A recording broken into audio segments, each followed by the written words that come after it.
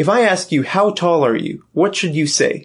If you ask me that, I would say 5'10". So that means 5 feet and 10 inches. Okay. 1 apostrophe means feet and 2 apostrophes means inches. But native English speakers would never say this. They would just say 5'10" or just 5'10".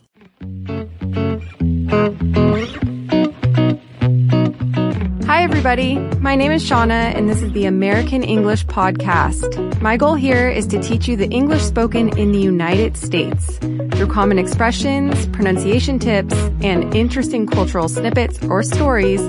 I hope to keep this fun, useful, and interesting. Let's do it. Hi, everyone. That little snippet in the introduction was taken from Mad English TV in a wonderful video called How to Measure in English, Feet and Inches. I'll post the link within the transcript if you're interested. In this episode, I'll teach you how to use the expression, give an inch, take a mile, and we'll talk about the metric system in the US. You probably think we don't use it at all, right? Well, stay tuned to find out. To start off, I'd like to make a few announcements about some changes in store. First of all, the premium podcast membership just got a little bit better. Instead of offering just a download for the full transcript in MP3, I now have conversation questions for each individual episode, as well as a listening comprehension quiz. So if you'd like to take your learning to the next level, then go ahead and check it out on the website, AmericanEnglishPodcast.com. So let's go ahead and begin with a joke. What has 3 feet and no legs? Any ideas? A yardstick. Are you familiar with the imperial system? Well, 3 feet or 36 inches is a yard, and a yardstick is a measuring device that has 3 feet on it. Let's go ahead and repeat that joke. What has 3 feet and no legs? A yardstick. So today's expression is give an inch, take a mile. Let's go through each individual word first, and then I'll give you the definition and some uses for it. So, give. Give means to freely transfer the possession of something to someone, similar to bestow or to hand over. For example, my mom had a huge smile on her face when I gave her a vase full of roses, right? I gave it to her. Anne is an indefinite article. I want an apple, or I want an apple, if we say it fast. No specific apple, just one apple. Inch is a unit of measurement found on a ruler or a tape measure. There are 12 inches in a foot and 2.5 centimeters in every inch. Take means to remove something from a place or to get something from someone. For example, my grandma took 5 candies from the candy dish. In other words, she removed them. A, once again, is an indefinite article. I want a peach. No specific peach, just a peach. And mile is a unit of measurement that is 5,280 feet. There are 1.6 kilometers in 1 mile. So the definition of give an inch, take a mile means to take advantage of someone or to exploit someone's niceness to better your situation. Interesting. Sounds useful, doesn't it?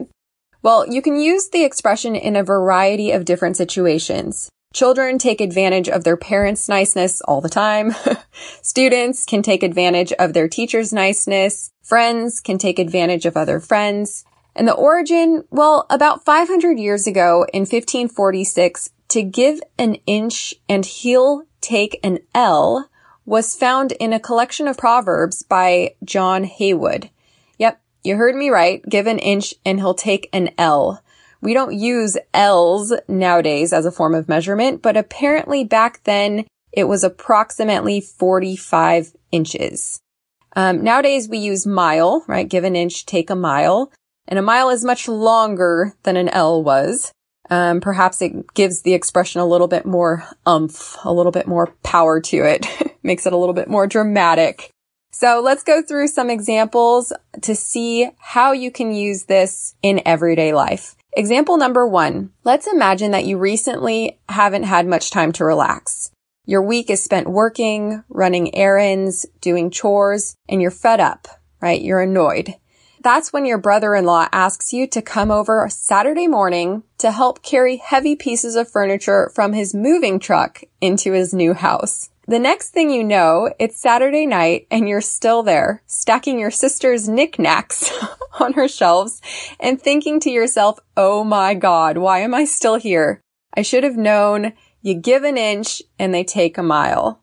In other words, your sister and brother-in-law took advantage of your niceness. You gave them an inch and they took a mile. Example number 2. Imagine you're in high school again, 17 years old and super eager to be independent, but you don't have a car. Right? I know in most countries you don't have a car until later on and you can't drive until you're 18. So just imagine you can drive when you're 16, like in the US. So you want to be independent, but you don't have a car. So one day you beg your mom to let you borrow her car and she agrees. And you freak out. You're so excited. You take the car to a different city, you go to a drive-in movie, and you don't return until 11 o'clock p.m. 3 hours past your curfew. A curfew is the time that parents require you to be home. So the next thing you know, your mom comes in and yells, "See, I knew this was going to happen. I give you an inch and you take a mile." In other words, you took advantage of my niceness. I lent you my car and you broke my other rules. Okay. Example number 3. Imagine you work for a startup company. The boss of the company is a strong advocate for professional development and wants all the employees to spend about 2 hours every Friday working on creative personal projects. The problem with you and the other employees is that when he gives an inch, you all take a mile. Most employees, including you, spend up to 5 to 6 hours working on personal projects and then spend another few chatting with others about what you're working on. So he gives an inch and you all take a mile, right? So everyone takes advantage of the boss's niceness. Let's go ahead and do a listen and repeat exercise. Repeat after me. Give. Give an. Give an inch. Give an inch they take. Give an inch they take a mile. Give an inch they take a mile. Give an inch they take a mile. Okay, and now the conjugation. Repeat after me. I gave an inch and he took a mile. You gave an inch and he took a mile. She gave an inch and he took a mile. He gave an inch and he took a mile. We gave an inch and he took a mile. They gave an inch and he took a mile. It gave an inch and he took a mile. All right, we can of course change this up. They can take a mile, she can take a mile, we can take a mile, etc. So did you notice where the stress was in this last sentence? Remember, we stress content words in sentences. That's nouns, verbs, adjectives, as well as negative forms. So doing this creates a wonderful melody in English. So let me just dramatize that a bit. I gave an inch and he took a mile. Gave, inch, took, mile. These are the stressed words. A lot of non-native speakers I know give the same stress to all words within sentences. Varying the stress accurately can help you sound a little bit more like a native speaker. There are more exercises for word stress in sentences and syllable stress in words in the American English Accent course if you're interested in that. Once again, that is on the website americanenglishpodcast.com. So let's get on to the topic of the day. Where was the metric system born?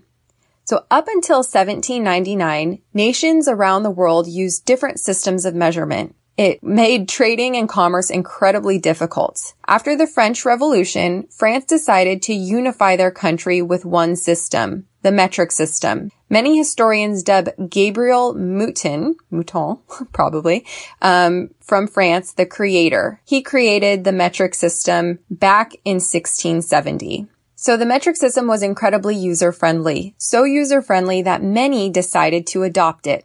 Britain did not. Who knows why? Maybe they had problems with France being their rival. What matters is that they stuck to the imperial system, a system based on what people knew well, the body. An inch was the width of a man's thumb. A yard was the length of King Henry I's nose to his thumb. That was about 36 inches. A foot at the time was about 11 inches or so. And nowadays, it's about the length of an average man's foot, which is 12 inches or 12 thumbs, if you want to think of an inch like that. As Britain continued to colonize new countries in the 18th and 19th centuries, they brought the imperial system with them. It wasn't until 1965 that Britain gave up the battle and began to transition to the metric system. India, Canada, Australia, and South Africa followed suit. So did metrication, or this process of transitioning to the metric system, just happen overnight? No, actually far from it. Even today in Canada, the metric system is the official form of measurement, although people still talk about their weight and height in pounds and in feet. In the UK, you still buy beer by the pint, not in milliliters, and road signs still use miles, not kilometers. Naturally, of course, then speeds of cars are also in miles per hour and not kilometers per hour. In Australia is considered one of the countries that was very successful in transitioning to the metric system. You might randomly see the metric units on old signs, pant sizes around the waist, and in other random places.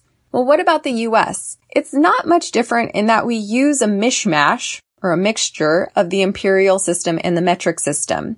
So, to what extent does the US use the metric system? To help me answer some of these questions and to demystify the metric system's role in the United States, I talked to Elizabeth Gentry, who works at the National Institute of Standards and Technology, which is an agency under the United States Department of Commerce to ensure that U.S. industries are informed about the metric system, that they know the government regulations pertaining to it, and that they know how to use the metric system to stay competitive in the international marketplace. So big shout out to Elizabeth. Thank you. Well, let's go ahead and take a step back in time. The U.S. has always understood that switching over to the metric system would mean better international collaboration and understanding. The government has emphasized that since 1866, when it became legal to use the metric system in commerce. And again, in 1975, when our president at the time, Gerald Ford, signed the Metric Conversion Act. That pronounced the metric system as the, quote, preferred system of weights and measures for trade and commerce, unquote. He even set the U.S. up with a committee to help the gradual transition to the metric system, which we call metrication. The thing is, in the U.S., displaying metric units is voluntary, meaning that businesses, organizations, and sometimes whole industries can decide whether they want to show the metric amounts on their product or not. For example, it's a state or even city's decision to decide whether they want to show kilometers on signs, a gas station's decision to sell gas by the gallon or by the liter. It's a news agency's decision whether they want to show the news in Celsius or Fahrenheit. On one hand, it's supply and demand. If there's no harm in displaying these customary standard imperial units, whatever you want to call them, then why go to the metric system? If nobody is demanding to see liters at the gas station or Celsius on the weather reports, then why supply it? It's more than that, though. At times, industry leaders may come to a voluntary consensus to use the metric system. For example, wine and spirits decided that as an industry, that they would sell their products only with the metric amounts. So if you go to the store in the US today and decide you want a bottle of wine, you'll notice that it'll probably say 750 milliliters on the side of the label, and fluid ounces won't be mentioned at all. At times, the government may also make certain requirements. For example, as of 1966, all packages required the metric and customary units. I just looked in my cabinet before this talk, and I noticed that out of the 30 items I checked, all had the metric amount as well as the customary amount. So at the end of the day, businesses can conduct their business as they see fit, but they also have to abide by the requirements of their industry. So how prevalent is the metric system? Well, I have to say it's extremely prevalent, right? So other than being behind the scenes in everything, you'll really see it when you go to the store and you're buying wine or spirits. As I said before, liquor, if you want a bottle of vodka or rum, anything like that will be in liters or in milliliters. New industries, for example, the sale of hydrogen is only by the kilogram. They don't sell it by the pound in the US. Metric units are always on packages nowadays, on prescription drugs, nutrition facts, and consumer products. As for kilometers, well, that's kind of off and on. There are some places in the US where you can see kilometers. For example, new signs for Houston, Texas, are with kilometers and miles, as well as the state of Hawaii and Maine in order to help tourists. And randomly, there's a whole highway in Arizona from Tucson to Nogales that only uses kilometers. That's Interstate 19. So let's go ahead and wrap this up. So it's easy to make an assumption that the United States does not use the metric system because many of the visuals you see in everyday life are in customary units. Due to the sheer size of the population of the United States and the size and complexity of the economy, the government has taken a different approach to introducing the metric system than other countries. They've left the decision to transition and when to transition to the industries, the business owners, and the people. It's like one giant puzzle. Each piece of the puzzle is a different product or industry. Every piece is added when the moment is right for that individual group. That avoids potential disaster. It also keeps the majority of people in the United States happy. So, is the transition happening? Yes. Is it fast? No, but it is moving in that direction. Hope you enjoyed, and until next time, bye. Thank you for listening to this episode of the American English Podcast. Remember, it's my goal here to not only help you improve your listening comprehension, but to show you how to speak like someone from the States. If you want to receive the full transcript for this episode, or you just want to support this podcast, make sure to sign up to premium content on AmericanEnglishPodcast.com. Thanks and hope to see you soon.